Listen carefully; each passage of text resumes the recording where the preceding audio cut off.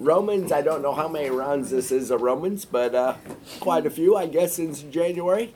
And I don't know how many rounds we've been in Romans 8, but we have at least this week and next week, Lord willing. And maybe another week, depends on how far we get. But we kind of stalled on verse 32, which we could spend a month or two on that one verse, I think. But Grant's going to read for us 26 for 34, and then Carter's going to start us off with a little summary of last week. All there was, so much meat in this passage. And so, Grant, how about reading this for us if you would? Sure. Starting in verse 26. Likewise, the Spirit helps us in our weakness, for we do not know what to pray for as we ought. But the Spirit himself intercedes for us with groanings too deep for words. And he who searches hearts knows what is in the mind of the Spirit, because the Spirit intercedes for the saints according to the will of God. And we know that for those who love God, all things work together for good, for those who are called according to his purpose. For those whom he foreknew, he also predestined to be conformed to the image of his Son, in order that he might be the firstborn among many brothers. And those whom he predestined, he also called. And those whom he called, he also justified. And those whom he justified, he also glorified. What then shall we say to these things? If God is for us, who can be against us? He who did not spare his own Son, but gave him up for us all, how will he not also with him graciously give us all things? Who shall bring any charge against God's elect? It is God who justifies. Who is to condemn? Christ Jesus is the one who died. More than that, who was raised, who is at the right hand of God, who indeed is interceding for us. Heavenly Father, thank you once again that we can gather together as your local body and openly worship you with no fear of persecution, Father. And thank you for your word, that we get to discuss these wonderful truths in Romans. And Father, in particular today, I want to pray for the other Sunday school as they are on their second round of dealing with the topic of abortion, Father. I pray that you would give them wisdom and deep clarity as they teach your word, teach your mind on abortion, Father, on the value of human life and the miracle of birth, Father. I pray that they would be clear and that everyone there would understand and it would be well received, Father. And we also pray for the guys that went to the counseling conference, Father, that they would have clear and open minds to learn how to tend to souls as you explain in your word. And Father, that they would increase in knowledge and be able to come back and use it and bless the local body that you have given them. And I pray this in Jesus' name. Amen. Amen. Thank you. Last week when we were in verse 32, and let me read it for us one more time.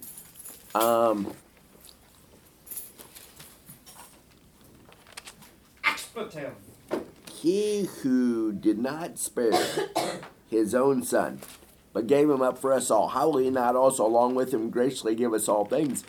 We spent more time on that first part, but didn't get to really the second part, which is sort of there's kind of a promise there. He's given us his own Son, and then another promise that goes with that. And Carter, could you help us kind of go back and help us there? But then this argument from greater to lesser is amazing. Yes, sir. I mean, Paul's logic can be seen through the lens of a courtroom setting, and I think it's helpful to think about it in that light. So we started off last time in verse 31, what then shall we say to these things? So the question to ask about verse 31 that we asked previously was, what does these things refer to when Paul asks, what shall we say to these things? And what he's directly referring to is the truths highlighted in verses 28 to 30. So just quickly, just summarizing that, God, the maker of the universe, in eternity past, he knew you intimately before the foundation of the earth was laid. Your destiny was set. If you belong to Christ, your destiny was set from eternity, how you are to know and to enjoy God and to glorify Him forever.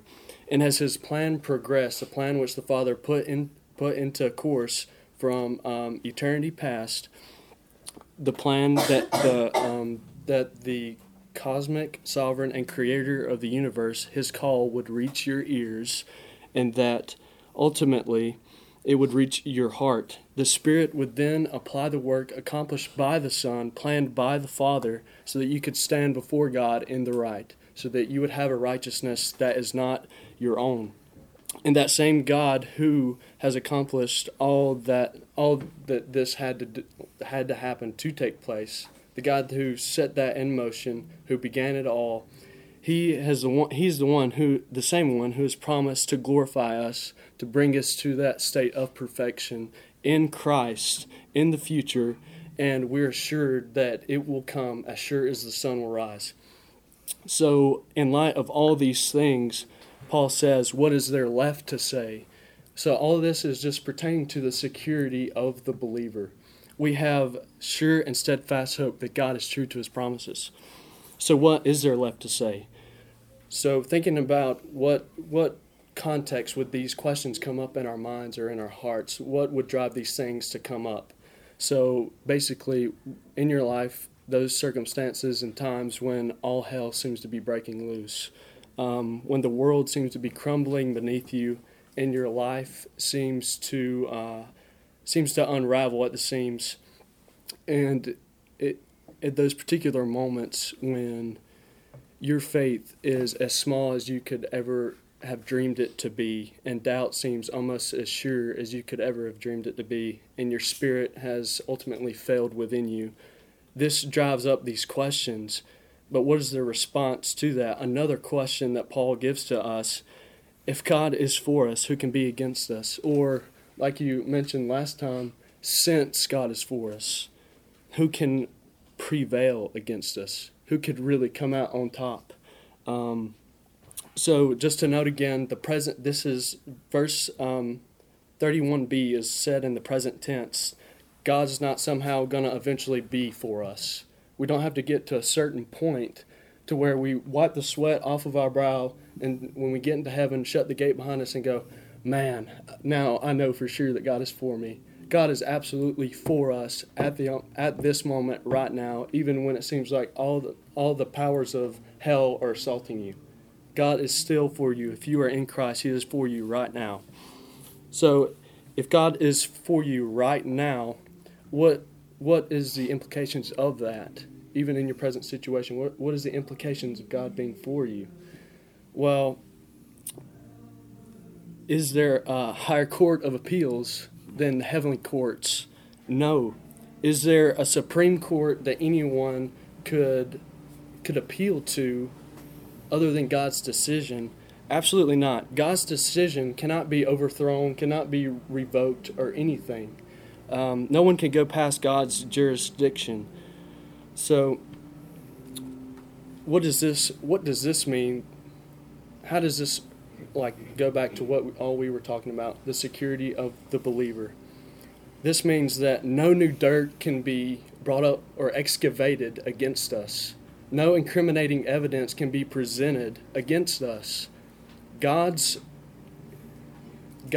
decision cannot be overturned just by someone bringing up, and as we'll see here in a moment, just like bringing up new sins. We're going to sin. It's going to accumulate hourly, daily. Our sins are going to just mount up like a heap. But there is not one sin that can be brought up new before the eyes of God that hasn't already been dealt with by the cross of Christ. He has dealt with it on the cross. So we have security. Our salvation is sure. And that was kind of a summary of what we went over last time. And then diving into verse 32, He who did not spare His own Son, but gave Him up for us all, how will He not also with Him graciously give us all things? So we talked a lot about that it wasn't Pilate, it wasn't the Jews, it wasn't Judas out of greed. Octavius Winslow, that was who it was, who said that it wasn't Judas out of greed, Pilate out of fear of the Jews. God delivered over his own son out of love for his people.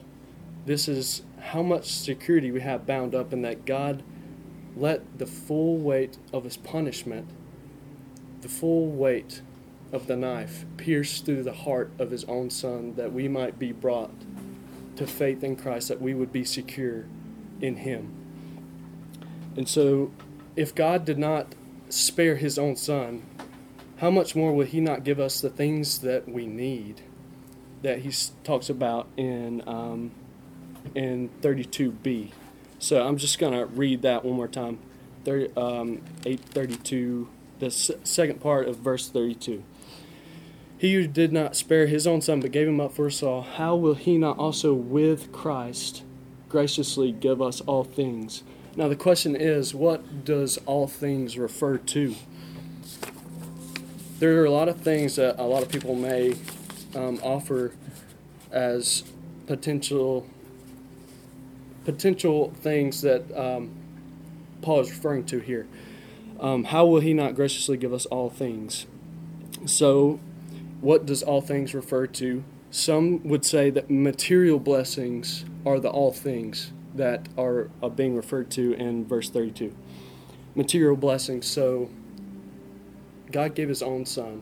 Why wouldn't you be healthy? Why wouldn't you be physically able to carry out daily tasks and physical health, as along with relational health? Your family members, your relationship with family members, you're not rejected or denied for the sake of Christ or anything like that. Mental health, you don't have any conscience consuming you over sin. You don't have any sort of internal conflict going on. So he gives us physical, relational, mental health. Or maybe God gave his son so that we would be wealthy. We would have material wealth. We would have the things that we need to buy a house, live in a lily white suburb, have a beautiful family, have a spouse, have believing children, all these sorts of things. Earthly possessions, freedom from trying times, trials and tribulations, freedom from threats to our comfort, and basically God gave his son so that we would have a happy, healthy, wealthy, and prosperous life. These proponents of the prosperity gospel, they're charlatans, and we know that cannot be trusted. That is not biblical. There are these things that I've just described, the proponents of the prosperity gospel, they will pass away in eternity. They will not endure to eternity. And we know that from Scripture. So another thing that people might say that all things, God will graciously give us all things, that refers to basic creaturely things, creaturely needs, or creaturely resources. So God gave his own son. Surely he would allow me to merely survive. Surely God would provide food that I may grow, that I would be sustained, clothing to clothe me, to hide my nakedness, shelter, safety, freedom from harm or opposition, freedom from enemies. But we know that that's not true either. And how do we know? Because if we go a little bit further, not to jump ahead, but just right quick, to verse 35 of chapter 8. Who shall separate us from the love of Christ? Shall tribulation, or distress, or persecution, or famine, or nakedness, or danger, or sword? So we know that those who are clothed in the righteousness of Christ, who embrace Christ from a changed heart, who truly love Christ, they will suffer all these things, bearing the name. And if we turn over, this may take me a minute to turn over, but if we go to Hebrews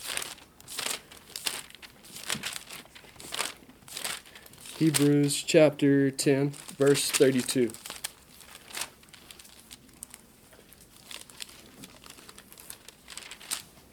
Verse 32, I want to be real quick just reading. But recall the former days when, after you were enlightened, you endured a hard struggle with sufferings. He's talking about believers here. Sometimes being publicly exposed to reproach and affliction, and sometimes being partners with those so treated. For you had compassion on those in prison, and you joyfully accepted the plundering of your property, since you knew that you yourselves had a better possession and an abiding one. Therefore, don't throw away your confidence, which has a great reward. For you have need of endurance, so that when you have done the will of God, you may receive what is promised. And he goes on there. And if we go to the next chapter, 11, verse 32, what more shall I say? For the time would fail me to tell of Gideon, Barak, Samson, Jephthah, of David and Samuel and the prophets, who through faith conquered kingdoms. Similar language to what we'll get to in the later verses of chapter 8. Who conquered kingdoms, enforced justice, obtained promises, stopped the mouths of lions, quenched the power of hell, escaped the edge of the sword, very similar to what we see in chapter 8, were made strong out of weakness, became mighty in war, put foreign armies to flight, women who received back their dead by resurrection. Some were tortured, refusing to accept release so that they might rise again to a better life. Others suffered mocking and flogging, and even chains and imprisonment. They were stoned, they were sawn in two, they were killed with the sword. They went about in skins of sheep and goats, destitute, afflicted, mistreated, of whom the world was not worthy, wandering about in deserts and mountains, and in dens and caves of the earth. So we know that people saying that these things referred to a healthy life, wealth, possessions, just a lily white picture of a happy life, or basically creaturely resources, is completely refuted by Scripture. Those who love Christ and those who will stand by Him will be persecuted, will be torn limb from limb in some instances, will be put through the ringer just for our faith in Christ. You take your stand beside Christ, and all the powers of hell will come for your throat. That's basically what refutes these propositions to what all things refers to. So what does all things refer to in verse 8? In verse 32 of chapter 8. So obviously I think that the answer to that is in verse 28 of chapter 8, Romans chapter 8. And we know for those who love God, all things work together for good, for those who are called according to His purpose. What is God's purpose for every believer, everyone whose hope is found in Christ? For this is the will of God. You'll see in verse 29, for those whom He foreknew, He also predestined to be conformed to the image of His Son. The will of God is this, your sanctification, that you become like Christ, that you share in the nature of your Father and of the God of the universe. So all things refers to what we urgently need, not material and physical blessings, but everything mentioned all the way from verse 1 of chapter 8 to verse 30. So these are the things that we most desperately need, that we are so richly supplied, and they are there permanently. So at the beginning of chapter 8, there is no condemnation for those who are in Christ Jesus. The Father has supplied Christ's righteousness to us. We have been emancipated from our previous enslavement to sin. The Spirit has been given to us. Assurance of salvation has been given to us. We are made heirs of God, fellow heirs with Christ, will inherit future glory, and the blessings that have been given to us cannot be revoked or taken away. I think Lawson put it really well when he said that if the Father delivered over Christ to the cross, then all the benefits of the cross will be applied to us, never to be revoked. Lawson said, This is what would make the cross, let me rephrase that. What would make the cross the blunder of the ages would be if the blessings weren't afforded to those for whom Christ died. If those things, those promises which we are promised from verse 1 of chapter 8 all the way through 30, the things that Paul has been building up to up till now, if those things are revoked, Christ's sacrifice is null and void. It wouldn't have achieved anything. These are the things that are necessary to preserve us, and that is what Christ promises to do. I will lose none of my own. That's the truth that Christ declared while He was on earth. That's what Paul is reinstating here. Christ, if we are His, He will preserve us. He will give us what we need. Not the things that the world may say we need, but the things that we need to grow more in likeness and in holiness. Even when all hell may break loose and break us in two, He will preserve us and form us more like Himself. Hallelujah. Yeah, I think we maybe just need to pray and go home. it's just really a great summary of all that. Wow, Carter, such great news. Caitlin, you had such a huge smile. What and a hallelujah. When you think of all of that, what just brings you such great joy? What stirs you when you hear it? He hit this point over and over again, but that we can rest in the promises of God, and his promises for good things are that he will conform us to his image. I was thinking about that on the car ride here, and I was just so pleased that we touched on it again, but that the refining fire of life is bringing to light like the impurities of our soul, and that he is burning those away to make us more and more into the image of what we should have been if the fall had not happened, and how beautiful that is, and how merciful God is to do that for us. Oh, thanks. It had such better news than if it was the health, wealth, and prosperity gospel. And Carter, thank you for kind of reminding us of what that all things is and what it isn't. I just think that's so good, and to be conformed to the image of his Son. That is our ultimate goal. That's what God's ultimate goal is in us, and it will be finished. He who began that good work will carry it on to completion. What great joy, especially knowing how, and Carter touched on this, how, at least in my life, I flounder around so much. But God uses even those flounderings and works them together for good. Grant, I know that's not an easy act to follow. What do you say? Man, I don't know. I think I need a little bit of a breather just to digest it. Yeah. And, that was really good. That will take some digestion. It's like, that was really good, Carter. I can't really add to that, but I guess I can go back a little bit and just sort of say what I was thinking about this passage as a whole. Would be, I have, as I've been reading through chapter 8, I sort of have had, of course, glorification on the back of my mind, and have seen how important it was in these sections. It was, the ground of our hope in the earlier sections. And then Paul brings it up again with the golden chain.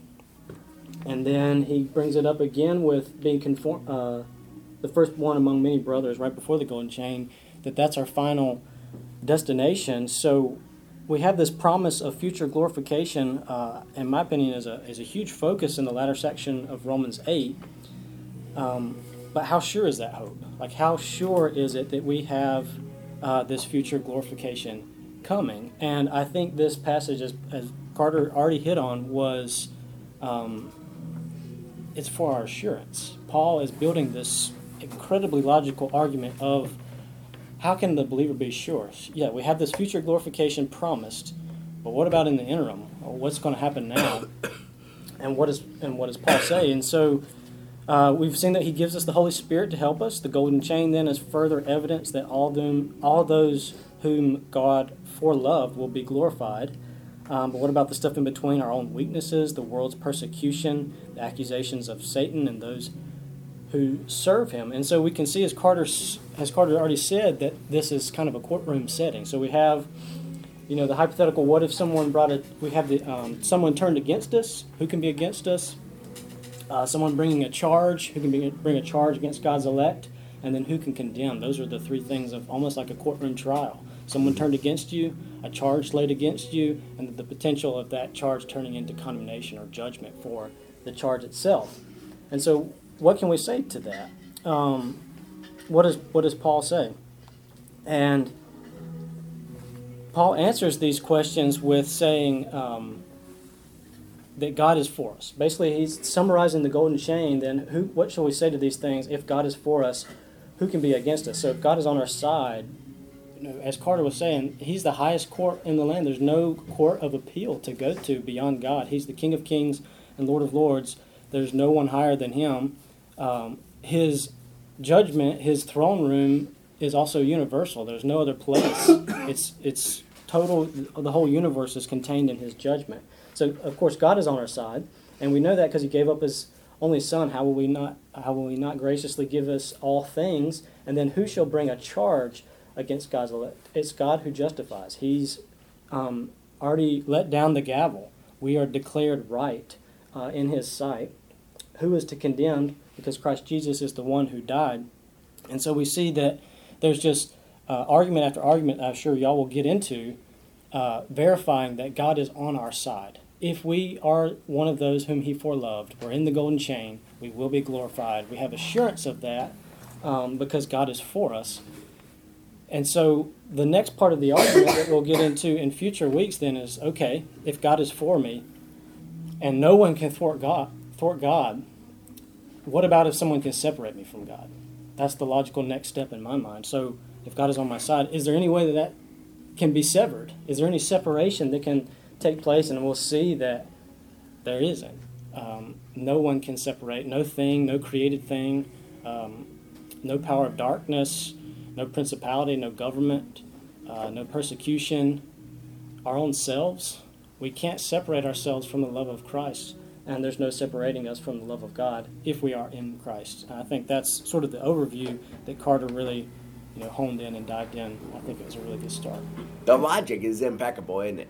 I think that if you have a little bit of a bent toward the logical way of thinking, and I think that's what I love. There are 1,000 things I love about Romans 8, but the logic here is just from greater to lesser in verse 32, but he continues to close any loophole that there possibly could be a way that God would lose you.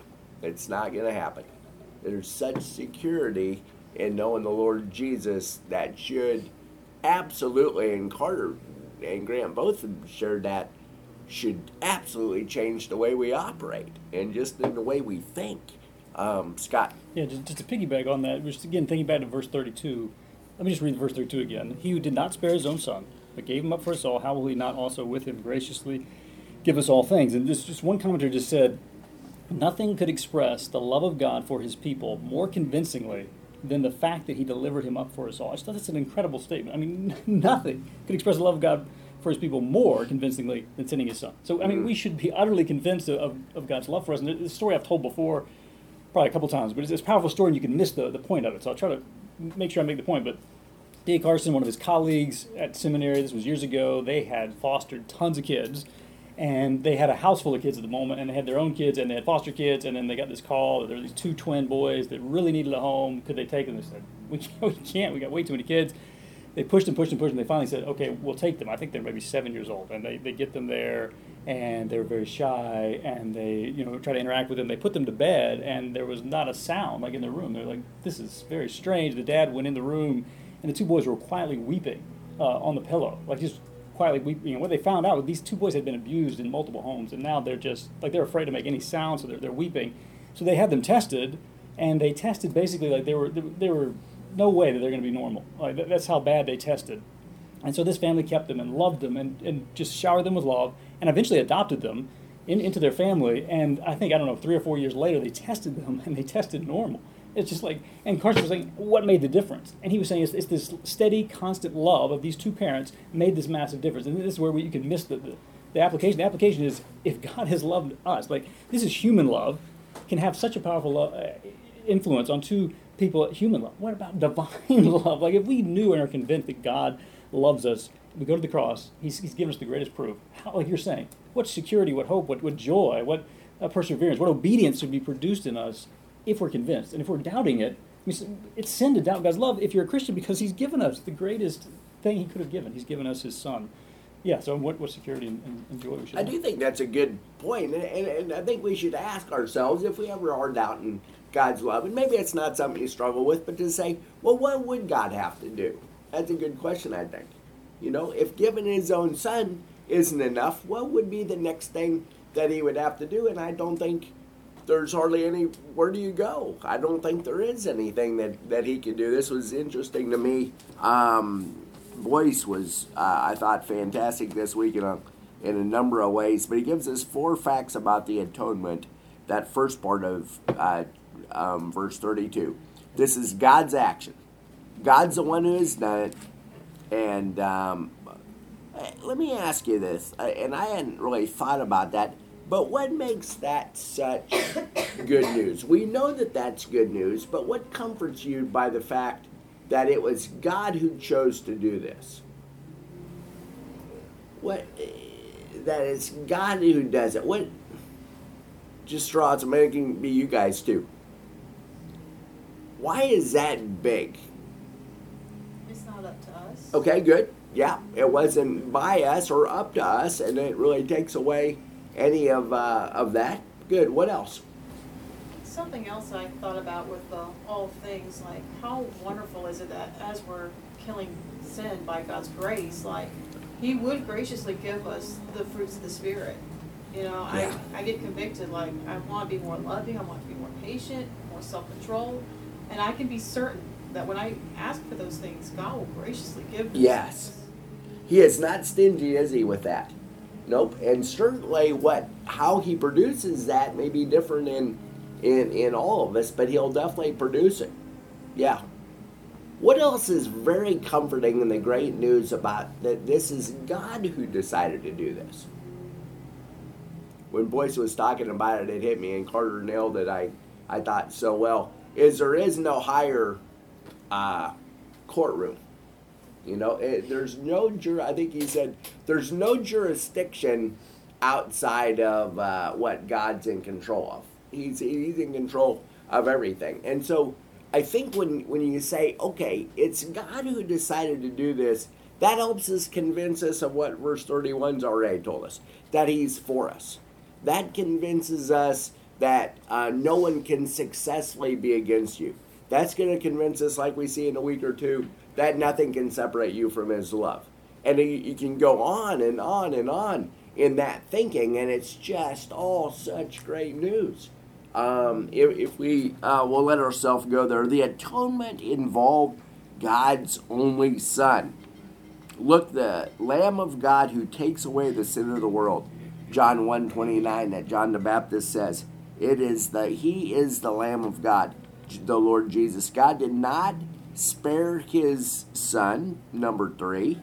And number 4, God delivered up Jesus for us. And so this argument from greater to lesser, I would love to hear your guys' thoughts a little bit more of that. Because you say, okay, that is the greatest thing that he could possibly do, is to give us the Lord Jesus. And that's what makes everything else such a great, a guarantee.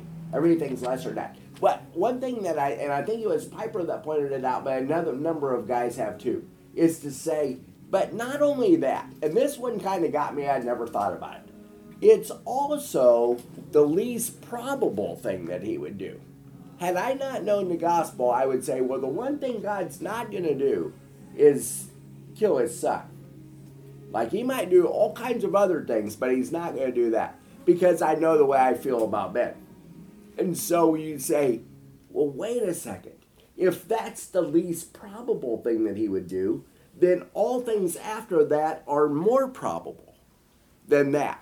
So it's that, again, a similar argument, but a little bit of a different side to it. Any thoughts on any of that there? And Sinclair Ferguson just said, since God has given his Son for our salvation, we can be sure he will withhold nothing from us that is for our good. What greater persuasion could God give us of his love? No other is needed. I mean, that's exactly what you're saying, the logic. Yeah. And so we went in 31. In 31, God's for us. So there he's seen, and this was Boyce too, seen as our champion. He did not spare his own Son, but gave him up for us, also a benefactor. And then now we get any other things on 32, because we could camp there longer. Carter, anything else coming to mind? 33. 33 is amazing as well. He switches gears just a little. Who shall bring any charge against God's elect? Again, Grant's absolutely right. This is a courtroom sort of idea here. It is God who justifies. So who could bring any charge against God's elect? It's God who justifies. So he's the judge. Boyce said there's 3 really troubling things when we think about that. If we just read the first part, is who could bring any charge against God's elect? He said there's 3 troubling things. I thought it was really good. Let me read them to you. One, he said, our conscience gets us.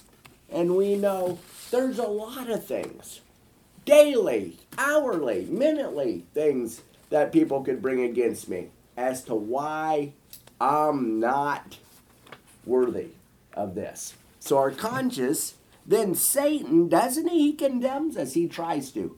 Right? And there's no condemnation for those who are in Christ Jesus. That was the theme verse for the whole chapter, and we started in verse 1 with that. And so Satan, his condemnation could get us. But he said, and I think Boyce might be right here, is God himself is our judge. That can be unsettling. That can be unsettling because we know how thoroughly he knows you. Right? We know that there isn't anything that he doesn't know that you think that you do. And so when you think of this, you would have to say that what is God saying here? That if you have been saved by God through the work of Jesus Christ, you are among those whom God has chosen. Right? And that's going back to that golden chain. If you are foreknown, you're predestined. If you're predestined, you're called. If you're called, you're justified. If you're justified, you're glorified. And nobody comes in and out of that chain there. The exact same number of people that are foreknown end up glorified in heaven, and that's past tense, as good as done. Secondly there, if you were among those whom God has chosen, it is also true that God has justified you of all sin. Carter, I loved your point to say our future sin, all of that sin, was already paid for at the cross. And so there aren't new things that can come up that God has not taken care of already. Any thoughts on as we think about 33? Scott? Yeah, I mean, I think these two rhetorical questions, big picture, we want to walk away from these, one pastor said, with tremendous joy and assurance. And I think that's what one of Paul's aims has got to be. He wants his people to be assured and want to have joy in light of these rhetorical questions. But I'm thinking about, like, who can condemn us? Well, Satan, he's the accuser of the brethren. I mean, Derek Thomas went on and on about this in his talk, about Satan will accuse you over and over and over again. And R.C. Sproul said, Satan works to bring every conceivable slanderous charge against God's elect. Satan never ceases against the brethren. He never stops harassing and getting at our consciences, telling us how wicked we are and that we do not deserve to be in fellowship with Christ. He accuses us in order to take away our assurance and joy and the consolation that is ours in Christ. So I think even just thinking how Satan operates, I mean, think about Peter. Somebody mentioned Peter. Like when Peter denied Christ, I mean, Satan could have tempted him, like, oh, it's going to be great, just deny him, or whatever. How Satan tempts us. He'll tempt you on the front end. Oh, the sin's going to be great. Go for it. And then when you give into it, then he comes and says, condemn, condemn, condemn. Like he comes to Peter and says, you're condemned. How could you be so wicked? He tries to condemn you in that moment. So just understanding like how Satan operates. But that's why we need gospel truth. I think Martin Luther just said when Satan would come to him and condemn him, and he would say, it's true, every word of it. And I think John Bunyan says, even more you don't even know about. It's true of me. But then Martin Luther just said, but right across it all, the blood of Jesus Christ, God's Son, cleanses us from all sin. That's where you have this tension. You don't want to lose our sin, like the weight of our sin, but the Savior. And it reminded me of John Newton, which I mentioned many times before. But Newton, like when his mind is almost gone, like he has like hardly any memory at all. He was there, like basically on his deathbed. And that young pastor William Jay came to see him, wrote down the final words of Newton in that little notebook. He closed it up, went back down the streets of London until that night. He opened it back up, and I remember Newton said, "My memory is nearly gone, but I remember two things: I'm a great sinner.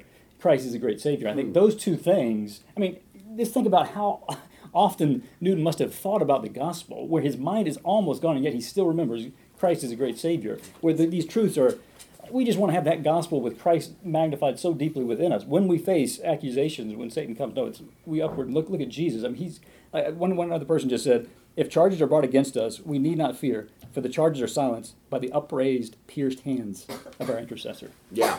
Great. I think that's so good because if like Satan accusing us, that's something that has always baffled me, because he appears in Job, he appears in Revelation as the accuser of the brethren in the court of God. But this one image that it's one of my favorite, like I guess, imagery in the Bible of sort of what we're talking about. I don't think it's referring to us, but it's in Zechariah 3 with Joshua in the throne room.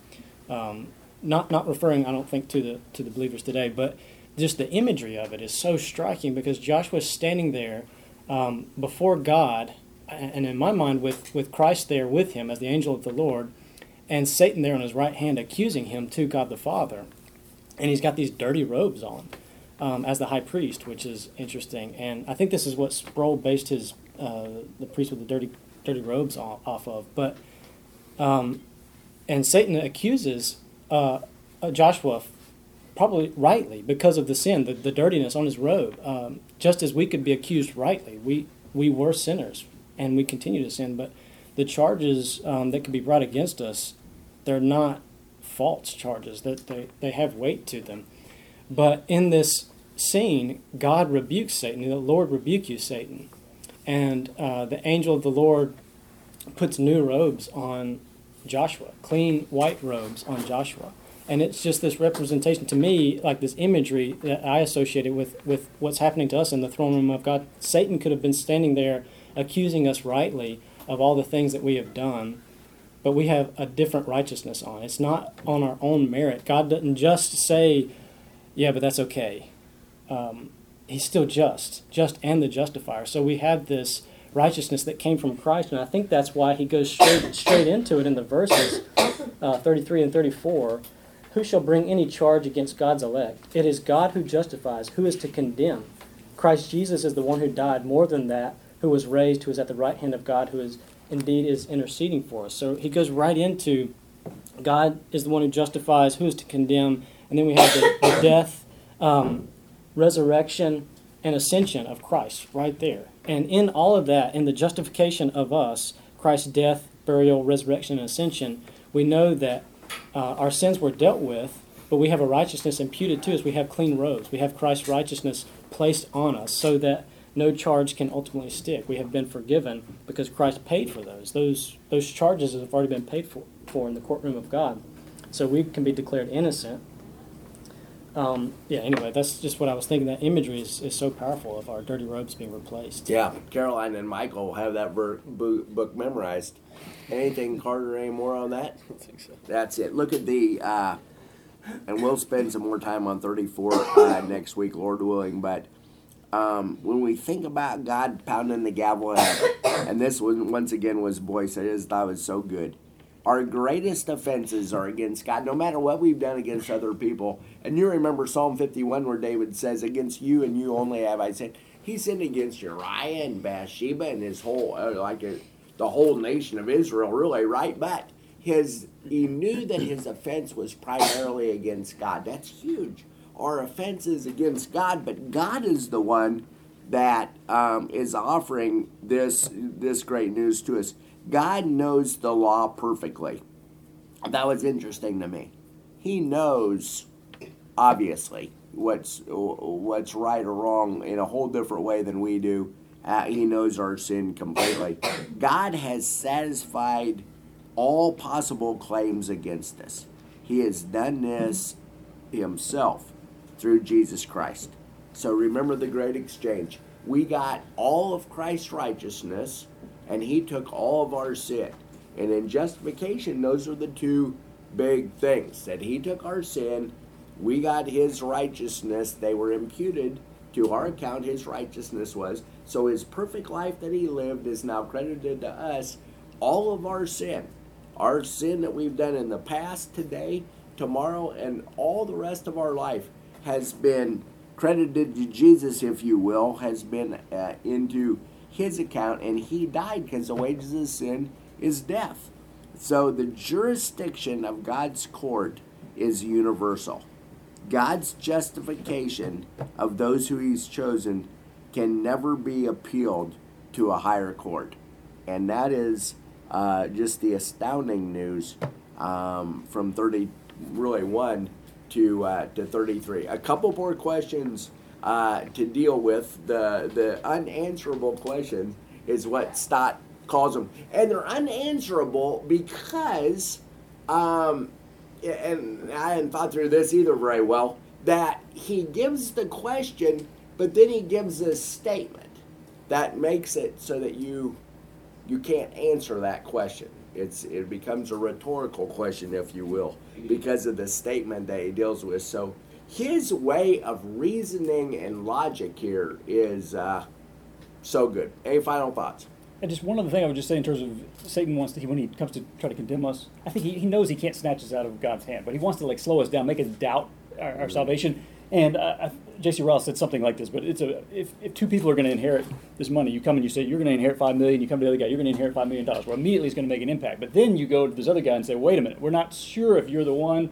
We're really not certain. Well, then this guy's going to be thinking about that all the time. This guy's going to be living joyfully. This guy's going to be like, I don't know, he's going to be anxious. So we want to be the one, if we're a Christian, we want to be the one who's assured, and so not let Satan try to take this away, because if we're assured, oh man, heaven is coming, like what joy, what strength, what hope, what obedience should be produced.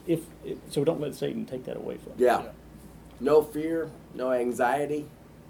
How is life lived like? And I think that's the way we ought to go about it, Grant. R.C. said it this way: if he loves us in Christ, he loves us forever. There's no change. Yeah. There's nothing that's going to change in his mind. Carter? How about it, Scott? Will you close us? Yeah, that's correct.